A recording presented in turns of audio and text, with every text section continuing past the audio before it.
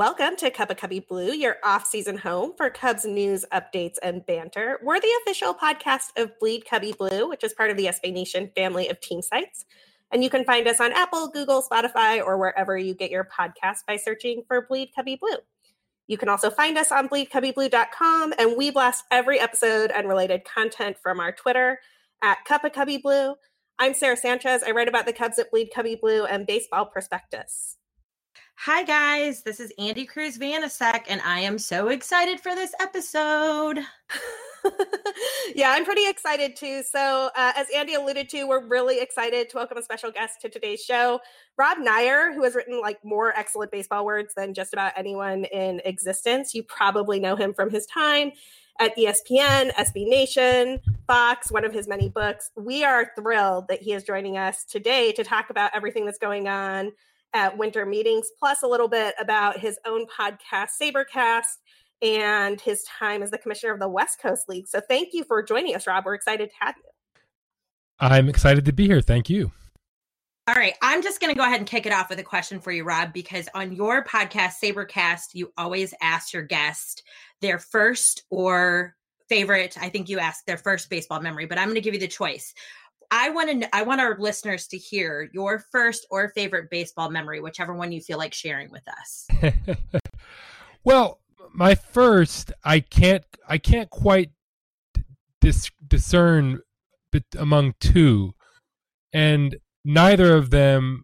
Well, one of them is actually sort of, I think, relevant to what I do for professionally and.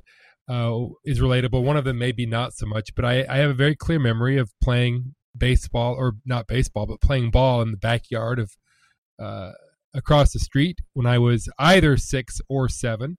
We used a tennis ball, and the big goal was to hit it over the fence for all the obvious reasons. And right around that same time, I remember being called in from playing outside to watch Hank Aaron break Babe Ruth's record, which was on national television on a weeknight. If memory serves, I could be wrong about that, but it's something. One of the things like the moon landings, or there's probably something else along those lines back in the early 70s or mid 70s that you were just supposed to see. And I think a lot of us who don't remember anything about baseball on TV or Major League Baseball when we were small, we do remember that because it was such a big event. Oh, that's incredible. I also love that you were sort of like on the, at the starting point of the home run search, which is another thing we're definitely going to talk about today. That must have been an incredible moment, seeing Hank Aaron break the record. What was it like? It's funny. It's at this point, I've seen it so many times since, right? We've all seen that clip dozens of times that I can't separate my initial viewing. I remember coming inside the house. We were actually visiting family friends in a different state. I do remember that. At least I think I remember it. And so it wasn't my house. It was the other family's house, and it's probably what we called back in those days the family room, maybe in the basement. And I just remember being called, right, you guys got to come. Kids got to come in and see this. But my specific memories don't really go beyond that, because I've, of course, again, seen it a million times since then. And I think if you'd asked me when I was 8 or 9 years old, hey, do you remember when Hank Aaron hit the home run? I might have said no, because when you're a kid, everything's sort of a jumble. But now, of course, we can all recount the events, and Tom House catching the ball in the bullpen, and the 2 fans running onto the field, and all the rest of it. But I just remember that. I guess the only thing that I can really say for sure is that it seemed important, or the adults wouldn't have made us come in and watch it. Yeah, that is so cool. Andy, that makes me wonder, though. I don't think I know your first baseball memory.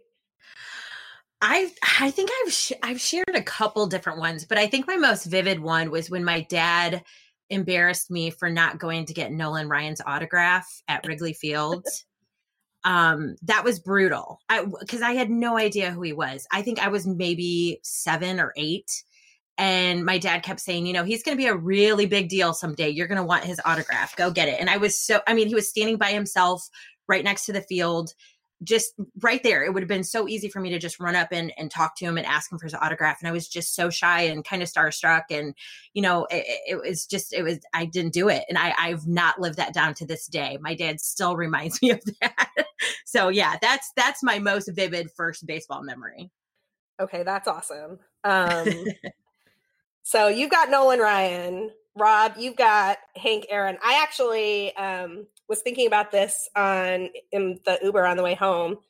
And my first baseball memory at a ballpark, so not like, Little League or playing around in the yard, or actually in the living room is where we started at my family. We went to an Angels game when we were going on a family trip to Disneyland. And it wound up being, I again was like 7 years old. It wound up being the Necro Emery board game. And I had no idea what was going on. I could not figure out why the game was delayed. I kept pestering my mom, trying to figure out what happened.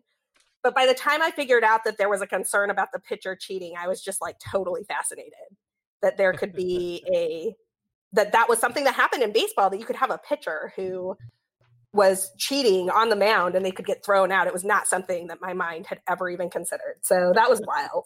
All right. So moving on from favorite baseball memories, and I'm sure that this informs your writing to some extent, Rob, I have to say I'm such a huge fan of your books. And I read Powerball last year when it came out, which if you all have not read Powerball, you should absolutely check it out. It's a great book that covers so many aspects of the game, but it covers it through the lens of a single game. So there's a lot of different jumping off points from a specific game in 2017 between the A's and the Astros. And I kind of went back to review some of this in preparation for this interview. And I had forgotten that this game was started by new Cub Jarrell Cotton, which I thought was super cool. And I'd also forgotten that this is an Astros game in 2017. Rob, looking back, have you thought about the sign stealing scandal in the context of your book? Oh, sure. And I guess it's easy to we all second guess ourselves after we write something and go back and look at it and say, wow, why did I write that? What was I thinking? That's so stupid. Rob, you're such an idiot. But that's normal. But this is sort of a special case because it's become such a huge story. And it didn't even occur to me while I was writing that if the Astros were going to do all of these cutting edge things, all these other cutting edge things, well, of course, why wouldn't they come up with some sign stealing scheme, right? I mean, if they're trying to find all these other edges, why would this be any different? Frankly, the thought didn't even cross my mind that I should even raise the possibility of the Astros engaging in something. I was fortunate that at least I put something in there about sign stealing and technology, because I believe it was either earlier that season or maybe it was even the season earlier or the previous season that the Red Sox got busted for using the iPhone watch, right? As I recall. So I mentioned that in there, and I mentioned that it's sort of a general subject that is around and would have to be dealt with. But I made absolutely no connection between sign stealing, the technology, all of it, and the Astros specifically. And in retrospect, obviously, I wish I would have. I don't know that. I think that's about the most I could have done, given the amount of time that I had and the amount of access I had, and obviously the fact that for literally years nobody else had anything on this. I don't think I could have dug up any actual information, but I do wish I had at least maybe been a bit more explicit about it, and maybe sort of offhandedly suggested that you guys might want to check out the Astros next time this comes up. Yeah, totally. I thought what you have said is great, and I couldn't even imagine looking at the Astros in 2017 and thinking that was what was going on. But I just was so struck reading that introductory chapter where you talk about specifically Springer and how he's managed to turn himself around on an 0-2 count. I was just like, this whole first inning plays out with all these random 0-2 counts that get in the way. Anyway, Andy, I don't know. What were you thinking about Powerball? Well, I loved it because as I was going through it, you just kind of kept hearing more and more either players that had played for the Cubs or that are current Cubs. It was crazy to me because I'm sure you didn't mean for that to happen, obviously, but because obviously they were playing on two different teams then. But I'm like, how convenient that all these players either played for the Cubs or are, have played for the Cubs at some point or playing for the Cubs now, that we can, talk about this and actually relate to this. So my thought was, because when you started talking about the pitcher and the batter in this particular instance, you didn't give names right away, and then later you tell us it's Jharel Cotton, and I'm like, yes, that is so cool. I know him. So when you talked about him, I kind of felt like I was excited, but at the same time a little nervous because, obviously he has a little bit of a history with injury. And then, you talk about some of his pitches. So I was kind of excited, but at the same time I was like, is this somebody that you've seen in things that you've studied and things that you've wrote about, things you've read about that can make a comeback to the majors and be a difference maker for somebody like the Chicago Cubs? Well, I think that Cotton is one of hundreds of pitchers who have that sort of potential because he's got a great arm. One of the most striking things about baseball now, and I do write about this in the book a bit, is that that's just not nearly enough anymore. It's not enough to throw 95. If you threw 95 20, 25, 30 years ago, you were going to be famous. And it just isn't the case. I actually was really rooting for Cotton to do well.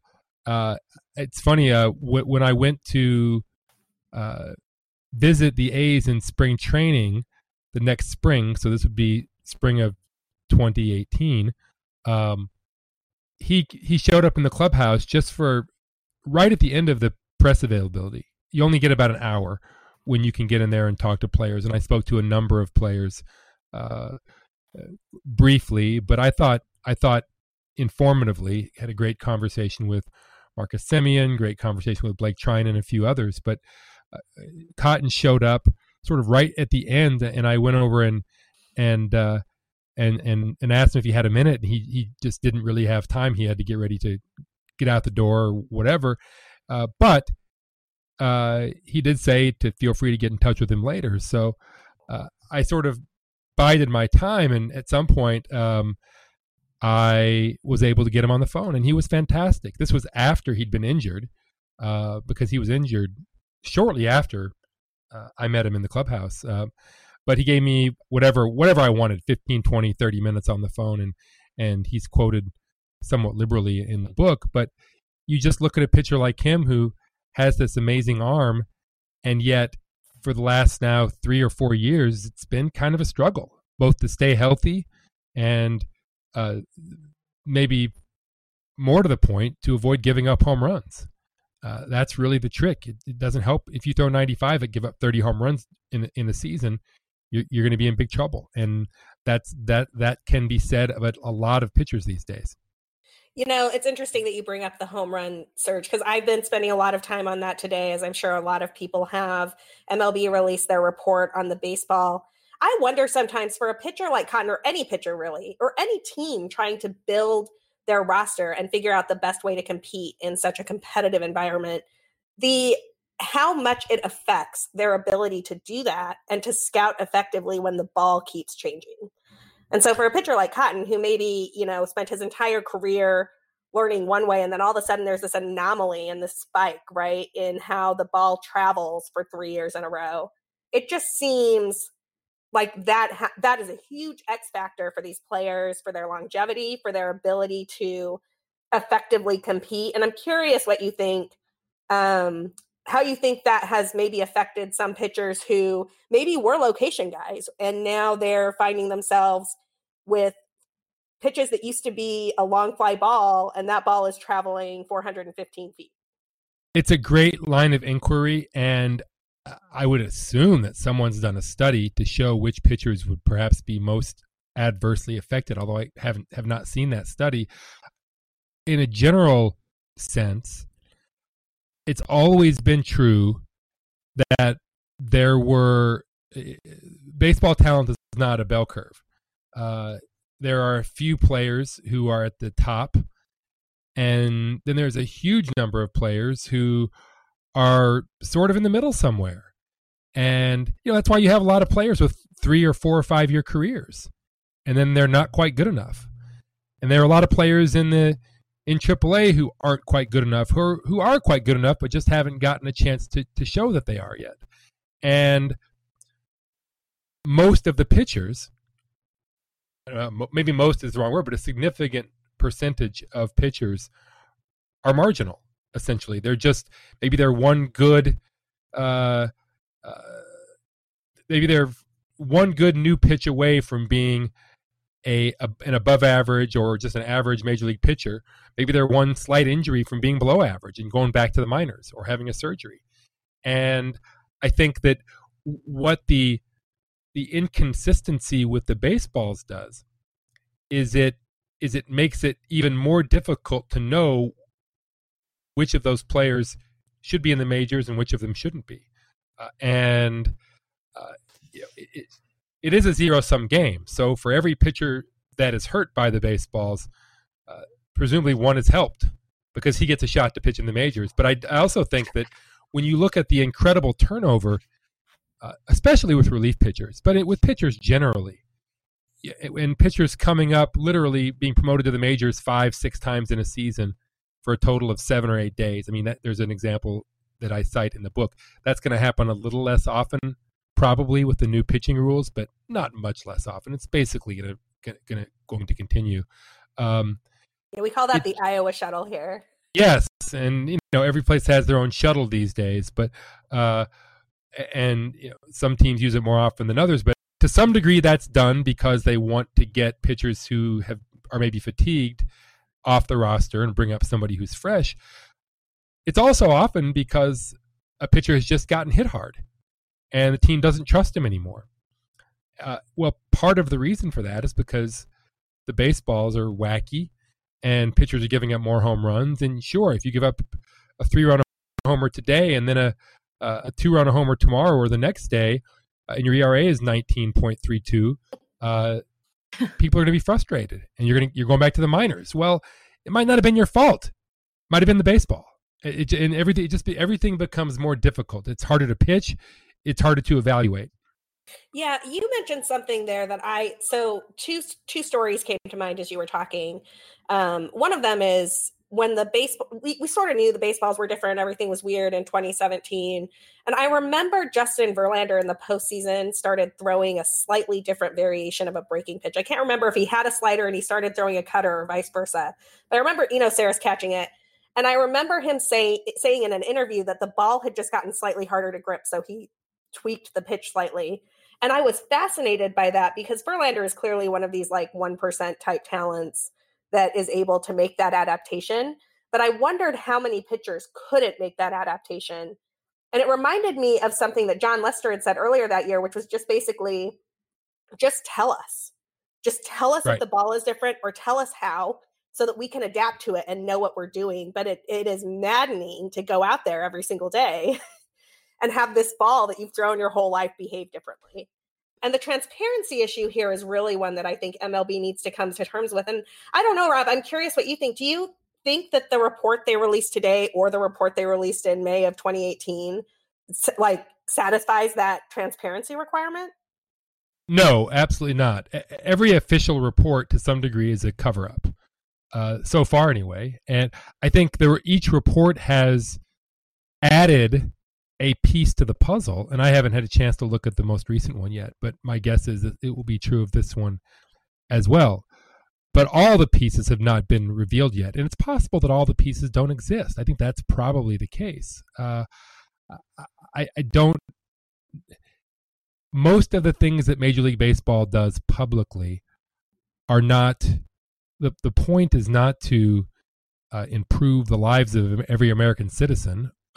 Obviously, it's not to reveal some sort of truth. The point is to cover up is probably not the right word. That's a pejorative, obviously, but The point is to practice good public and press relations. So they will only reveal as much information as they think they need to paper over whatever the latest controversy is. But they're clearly still not there yet. And it's easy for us to say, well, they just need to be more transparent. But we can say that about everything in public life, everything that affects our lives. And the fact is, because these are businesses, they're not going to be transparent. Whether it's Kellogg cereals or the federal government or Major League Baseball, it doesn't matter. They're going to tell us what they think they can get away with telling us.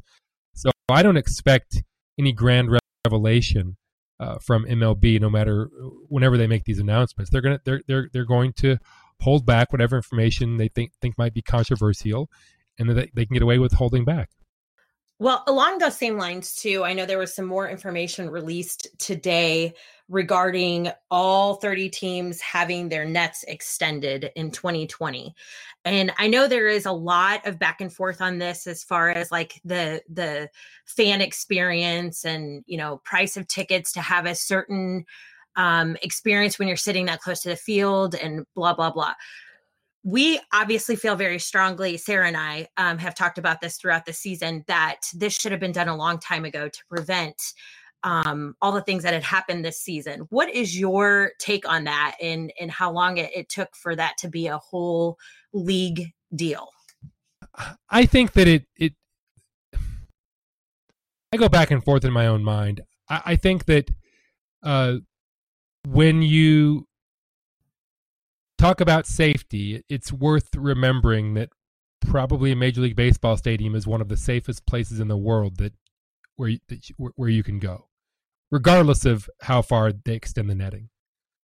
I would also suggest that we'll never have 100% safety. There will always be dangerous places, even in a baseball stadium. Do I think that extending the netting is a good idea? Of course, for two reasons. One, it's good PR. Ultimately, even if people have to get used to it.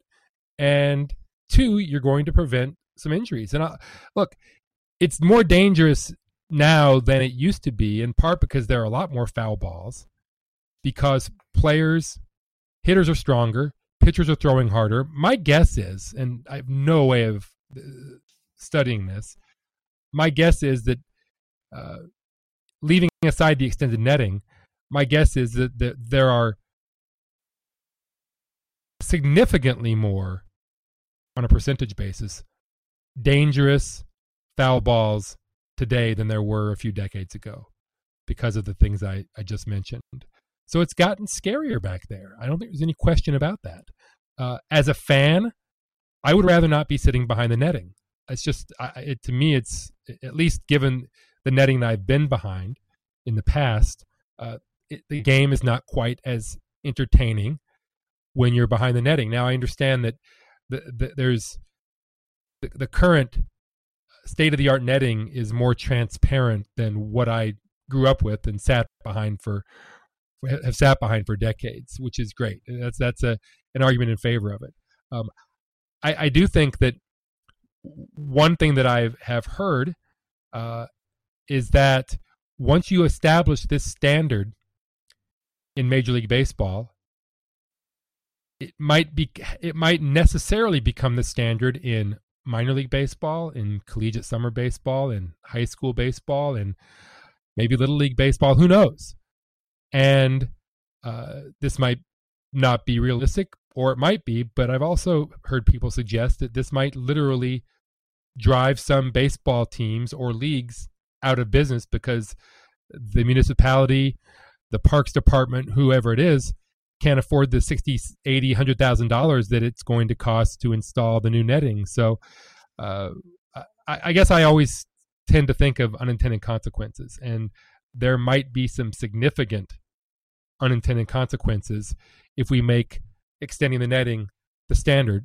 Having said all that, it's going to happen. It's inevitable. It was inevitable as soon as the first team did it. So at this point, it's about managing the situation and not complaining about it. It's really interesting that you bring up some of the elements that have probably led to more foul ball incidences. And I also think that teams have some responsibility here. And I want to be careful how I say this because I know that liability and legal responsibility and all of that are different things. And there is literally a baseball rule about getting hurt at a ballpark. Right. But, a bunch of teams made the conscious decision to pull the bullpens off the field, move the fans closer, bring those foul seats in so that you're sitting so much closer to the action, and they can charge more for those seats, but you're charging more for an experience that is a lot more dangerous. And the amount of time it takes a ball to leave the bat of somebody like a Jose Altuve or a Kyle Schwarber and wind up in the much closer stands is not long at all. Well, I'll give you another one of those. And I'm glad you brought that up because, frankly, that hadn't occurred to me. But here's another one. For some time, I think this is starting to die out, but for some time, the recommendation has always been, well, just pay attention, damn it, right? At the same time that we're told that, we're also told, hey, we've got incredibly high-speed Wi-Fi in our ballpark now, so you can enjoy your full fan experience of looking up everything on your phone. Well, that's one hell of a mixed message. Do you want me to watch the game or watch my phone? And right now what I'm hearing is watch my phone, not the game. So I think you're absolutely right. I think it's disingenuous for anyone now in Major League Baseball to suggest that they don't bear some responsibility if a fan doesn't happen to be watching the game when a foul ball comes screaming toward them. Absolutely. The Cubs don't do a ton of, checking at the ballpark and get a giveaway and that type of stuff. But every time I go to a White Sox game, it is like they're asking you to check in every 5 seconds. And you can get great stuff from it. I have some awesome White Sox gear, including like a Dio de los Muertos pin that like literally made my day. But I seriously the idea of how much I'm on my phone at White Sox games versus Cubs games because of that. And I pay attention. I keep score. So right, and I do too. And by the way, it's hard to keep score and pay attention to every foul ball as well. So I mean, but I wouldn't if they invented a device that blocked all cell signals in the ballpark, I would be completely fine with that. But I'm in a tiny minority. I realize that. So if we're going to encourage people to use their phones at baseball games, we can't really expect them to be watching the game all the time. We just can't. And that's a great argument for more netting. It is totally true that there is a small minority of us who would be fine with the baseball park being a Wi-Fi free zone. And I think we have all lost the Instagram wars there. We're going to have a lot more with Rob Neyer on the flip side, but first we have to take a quick break for our sponsors.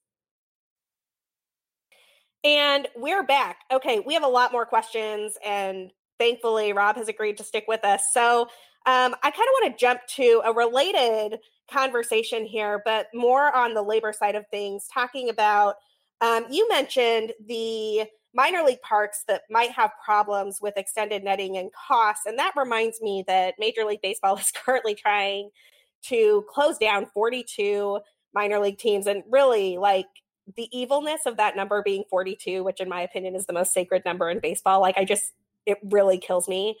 But that is one of many issues that's going to get wrapped up in this upcoming CBA, labor relations, player relations. What can you tell us that you see about the state of affairs between the Players Union, minor league baseball, and Major League Baseball?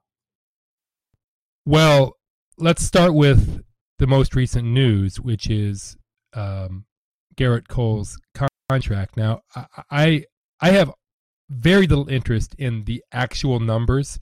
I actually find the numbers themselves quite boring because they're meaningless. It means nothing to anyone whether Gerrit Cole earns $324 million or $274 million. It means nothing to the team that's spending the money. It means nothing to him, at least it means nothing to him as a practical matter. I'm sure he is thrilled to be the highest paid player in baseball for however long that lasts. That seems to be something that players care about, but there's not a material difference involved. And yet, for some reason, we tend to obsess over these numbers as if they do mean something. And again, they don't. And I couldn't care less about the specific numbers. What is interesting is what the numbers tell us about larger issues. And what his contract tells us is that teams are perfectly happy, at least one team, and probably more, to spend huge amounts of money on free agent baseball players right now, which a year ago people were suggesting teams weren't willing to do. Right. I thought it was overblown then. Maybe it wasn't.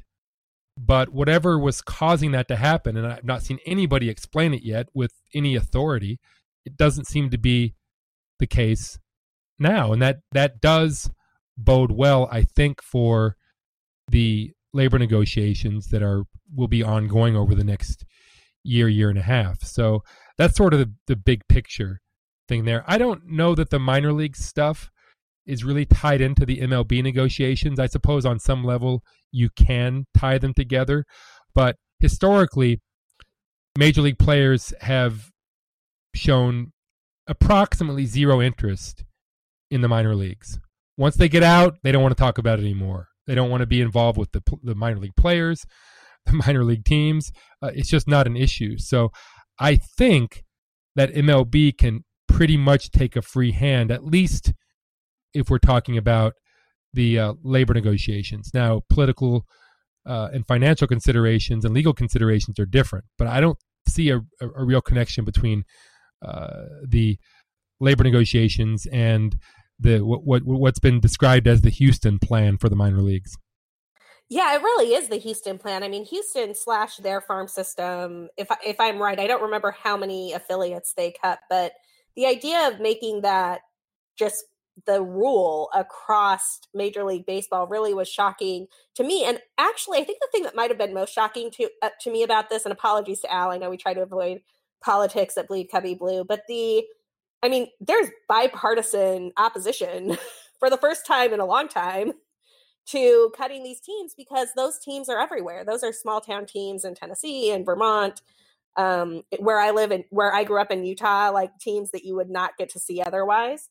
And it was shocking to me that was something that could bring Democrats and Republicans together, was the idea of closing these minor league teams that have meant so much to different communities.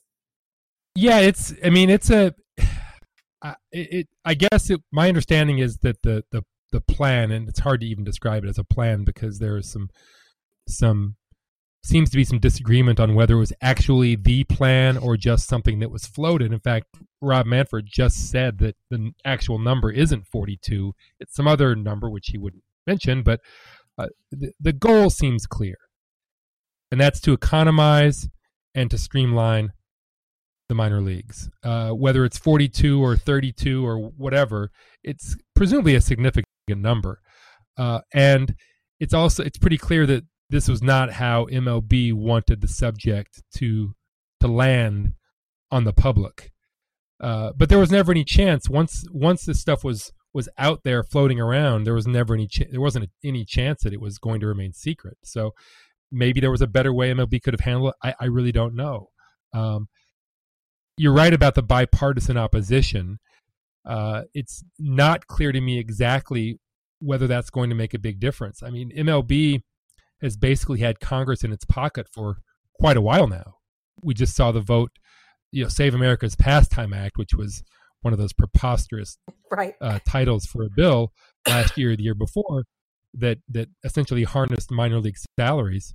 And I don't know that there's enough political will, given the amount of money that MLB gives to various politicians. I don't know if there's the political will to do anything about this. I think also what we will see, if the minors are contracted by a significant number of teams, and I think that's still by no means a sure thing, but I think what we will see MLB say is, look, yes, 36 towns or cities are losing their teams, but don't worry, because most of them will have some other team after 1 year, or maybe immediately, whether it's a collegiate summer team or a semi-pro team or an independent minor league team. One thing that we find if we look at the history of the game is that if a market is good for baseball, there will be a team there before too long. It might take a year, it might take 10 years, but baseball rarely disappears forever from markets that can support it. So most of these places, I would expect, will have baseball in one form or another 5 years from now. So I want to go ahead and shift gears a little bit here because we are in the midst of winter meetings and the stove is on for some teams, I'll say. What is your thoughts on this? Because I feel like in recent years, it's not been this active in December as far as like free agent market and trades and all that good stuff. I feel like this year it's moving a little bit faster, a little bit earlier. What is your thought on why that is and what's exactly going on with this? Well, again, I think you're absolutely right. There does seem to be a sea change, but I've not seen anyone explain it yet. I have a crackpot theory, which is that you are here for crackpot theories. I was going to say you're in the right place. Good, because here's my crackpot theory. My crackpot theory is that last year there was so much negative press regarding the inaction and the relatively, historically speaking, the relatively low or small contracts that were given out to free agents, and also the amount of time that it took for top free agents to receive offers that were historically commensurate. There was such a huge blowback, and it lasted all season. And I think the word got around to the teams, and I'm not sure exactly what terminology to use, because I'm now straying toward suggesting there's been collusion, which I said there wasn't a year ago, and so I'm not going to say that there is collusion now in the opposite direction, but I think the message got through to MLB that if we have another winter like last year's winter, you're gonna take a lot of heat publicly, and it's going to poison the well for the coming labor negotiations. So I just can't. It's hard for me to come up with another answer, because the contrast between last winter and this winter, to this point at least, has been so stark that I'm just sort of looking around and saying, why? What changed? And that's the only thing I've been able to come up with. But I mean, I suspect that ultimately the story will come out, maybe not soon, but in 5 years, somebody will write a book about the secret world of baseball in 2019, and we'll get all the answers. One of the other developments that happened at winter meetings, and I agree with you that something is going on here, and I'm not sure what it is. I have a couple crackpot theories of my own. Maybe I'll write about them this winter. Every time I have an idea like this, Al is like, write an article. But one of the things that came out at winter meetings that I'm curious to get your reaction to is the new 3-batter minimum. And part of the reason that I am really interested in this is I think it probably renders some of the pieces, some of those like left-hand only guys, a little bit superfluous. And I'm a little concerned what happens in a world where, and I'm not going to name specific names, but I have some Cubs relievers in mind who come in and they just cannot throw strikes to save their life. And all of a sudden they've just walked the bases loaded, and we just all have to live with that now. Yep, we do. And we should. I mean, and I come back to this in the book time and again. We've reached a point in baseball history, and really, there was never a single moment when this became true. We've been trending toward it for decades, but baseball wasn't invented to be played this way. It wasn't invented to be played with 5 or 6 or 7 pitchers per side in every game. It was really invented for 1 pitcher per side, and obviously that changed in the early 20th century basically, and has been changing more and more ever since. But you know, the idea was, when it was as a spectator sport, it wasn't designed so that we would see a parade of pitching changes. And what I would suggest is that the game should be, as a spectator sport, should be designed for the benefit, for the entertainment of the spectators. And yes, it is true, there will be some players who ultimately won't fit within that model. And that's rough for them. But again, it is a zero-sum game. For every pitcher who loses a job because he can't retire 3 straight batters, another pitcher will have that job. And at the same time, it's a slightly more entertaining game for the fans, I think. So I'm all for the minimums. I would like to see something even a little more strict, but I think this is a great start. Well, that leads me to a question that I've been dying to ask you, which is, what rule change would you be most interested in baseball adopting? Unfortunately, I don't think that one will do it. But the goal should be, the most overarching goal is the one I just mentioned, which is making the game more entertaining. But within that, there's a slightly more specific goal, which is more batted balls in play. I want to see, as Boog Sciambi says, more baseball players doing baseball player things.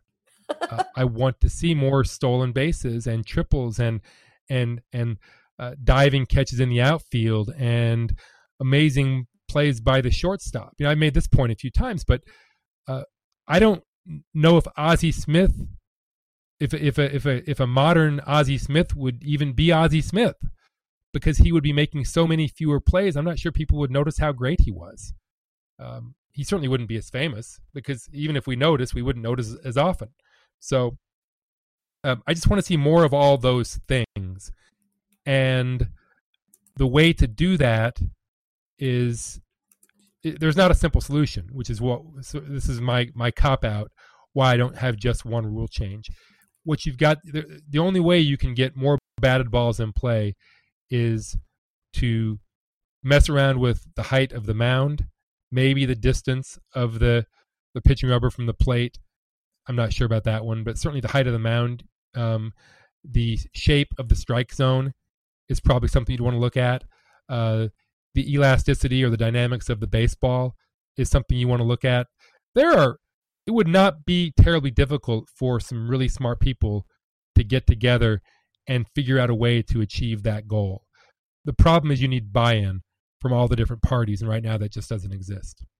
So I want to talk a little bit about how we are also speaking with the commissioner of the West Coast League.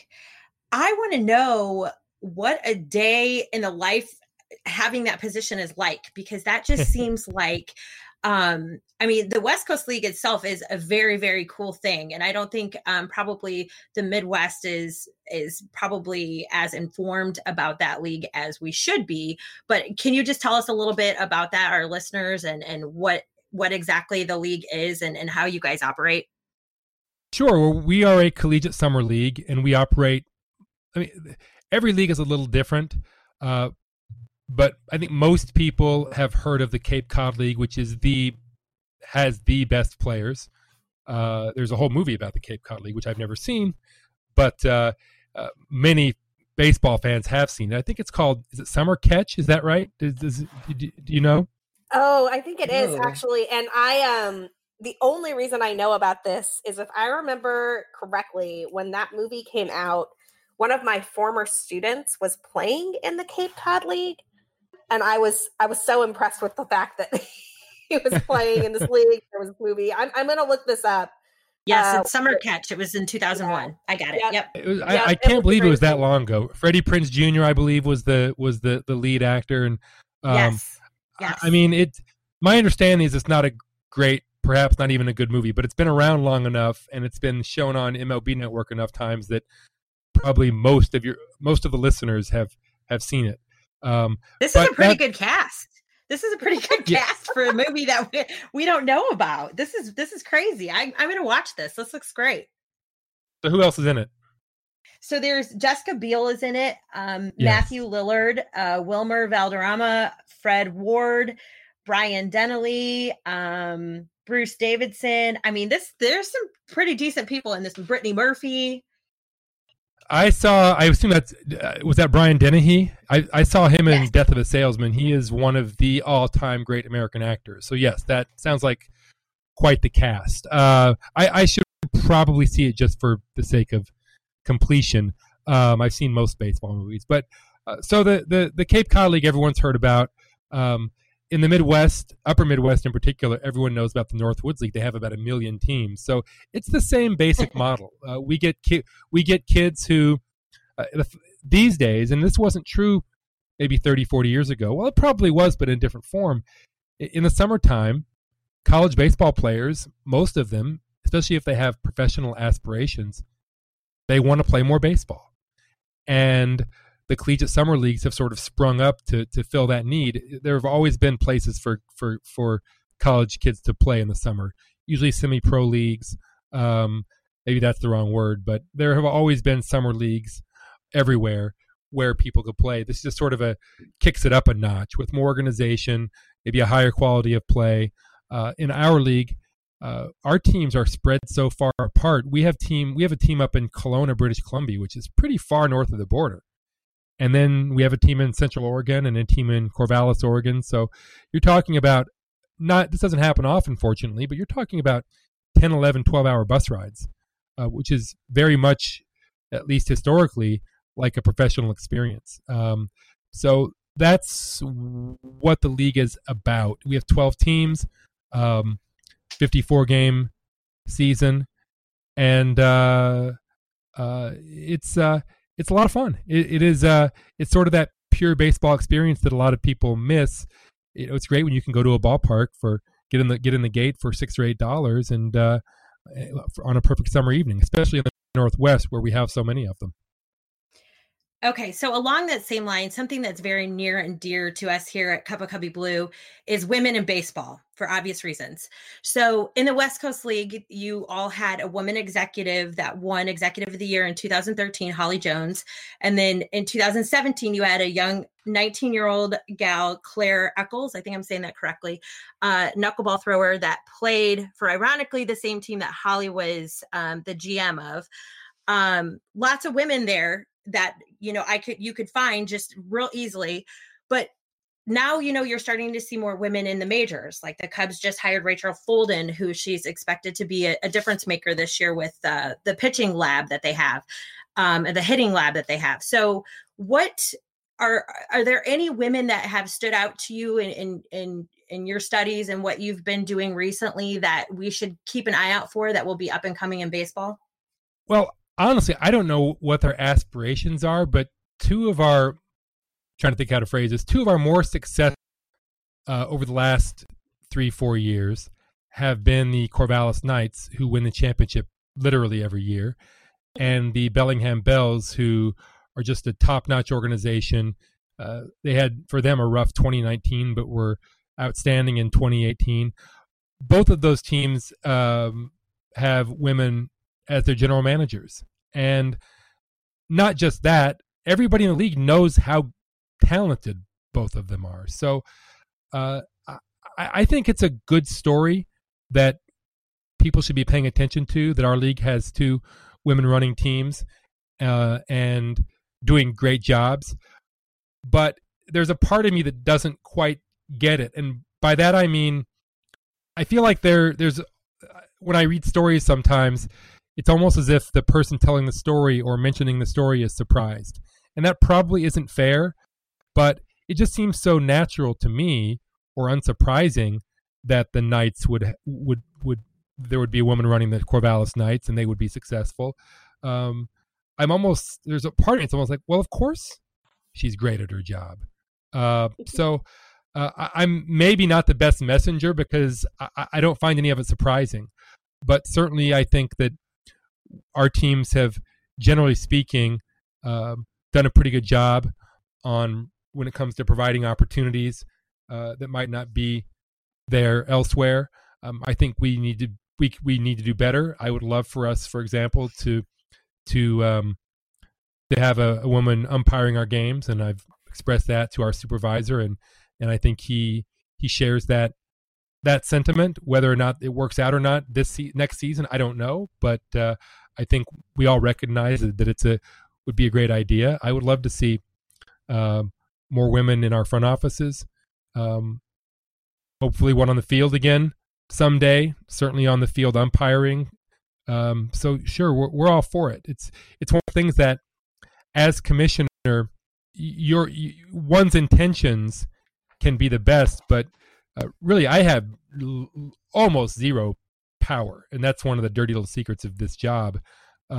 Aside from levying fines and suspensions when players or coaches are ejected from games, it's all about gaining some consensus among the people who own the teams, and that's always a tricky thing, and you can only push so many things at once. My big initiative over my first year or so as commissioner has been to try to impress upon everyone the importance of technology in the game these days. And we've made some strides with TrackMan and half our ballparks and various other things, but there are always 3 or 4 or 5 things that I would love to do, and I've got to figure out which one or two are the best, can best be served by my time and energy. That's really interesting that you are working so hard on getting technology and resources to a collegiate summer league. I think that that's so important for players and their development to understand the types of metrics and tools that they're going to have at their disposal, hopefully later when they're playing for bigger teams. Well, and the thing is, a lot of them nowadays have their schools, their colleges have these things in place. So it becomes more and more important for us to be doing these things. The coaches, their college coaches, are going to be less excited about sending them to us if they're essentially downgrading their experience when they come to our league, because we don't have the tools they have, which is why we're trying to get those tools. TrackMan being one of them, and again, there are others, but so many of the Division I schools in particular have TrackMan, they have Rapsodo, all the latest and greatest. Those programs are already doing these things. So we need to ultimately create an environment that is the same as what they came from last week when they were back at school. Absolutely. We are running a little bit low on time, which is unfortunate because, Rob, I really feel like we could talk with you about baseball all the time, and I hope you will come back someday. But I want to close it out with a couple of just really basic, quick questions. What's your favorite team and what's your favorite park?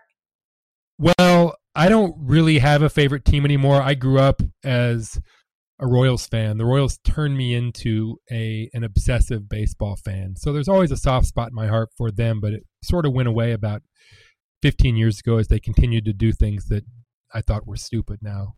Maybe they weren't, but they seemed to me stupid at the time. And ultimately, between that and no longer living anywhere near Kansas City, it just sort of fell away. So I wasn't really able to enjoy their World Series championship a couple years ago as much as I wish I could have. Now I tend to pull for whichever team is wearing the prettier uniform if I'm watching on TV. So pretty superficial. My favorite ballpark, I really love, I always separate these because I really can't even compare the old ballparks to the newer ballparks. Granted, there are only a couple of the old ones left. I love Fenway Park, all the nooks and crannies and idiosyncratic things about it. And Wrigley's great too. I just spent a lot more time in Fenway than Wrigley, but I just adore those. Among the newer ones, I'm a big fan of Coors Field because of where it's set in the neighborhood. It just sort of fits in my mind seamlessly, and it's also a great ballpark for just walking around. And not to mention they have the best skies at night with the mountains and the clouds and the oranges and the yellows, and it's an incredible place to see a game when the weather's nice. So I guess that's my long-winded answer. That's awesome. By the way, the other great thing about Coors Field, which is near and dear to my heart, is that it's the only ballpark I know of in America that serves green chili. Is the state food of New Mexico. And if you are not a New Mexican, you don't I'm sure you don't get this, but you have to get green chili wherever you are. It's funny. I love New Mexican red chili, but I've never been a fan of the green. It's too spicy for me. But oh my gosh, Red Hatch chili might be my single favorite food on the planet. Oh my God, you are speaking my language. And I don't think we could possibly have a better note to close it out on than a tribute to green and red chili. So I'm just going to thank Rob one more time for joining us. Rob, this was great. We had an awesome time talking to you. here on Cup of Cubby Blue. It's been my pleasure. Thank you. And as always, if you are looking to find any of us, you can find us on Twitter. Rob, what's your handle on Twitter? ROBNEYER. Got an easy one. Awesome. And then you can find me at BCB_Sarah. You can find Andy at BRYZ_Blue. You can find both of us at Cup of Cubby Blue. And we will be back next week talking about the Cubs, who we still very much miss. We love you, Cubs. Bye.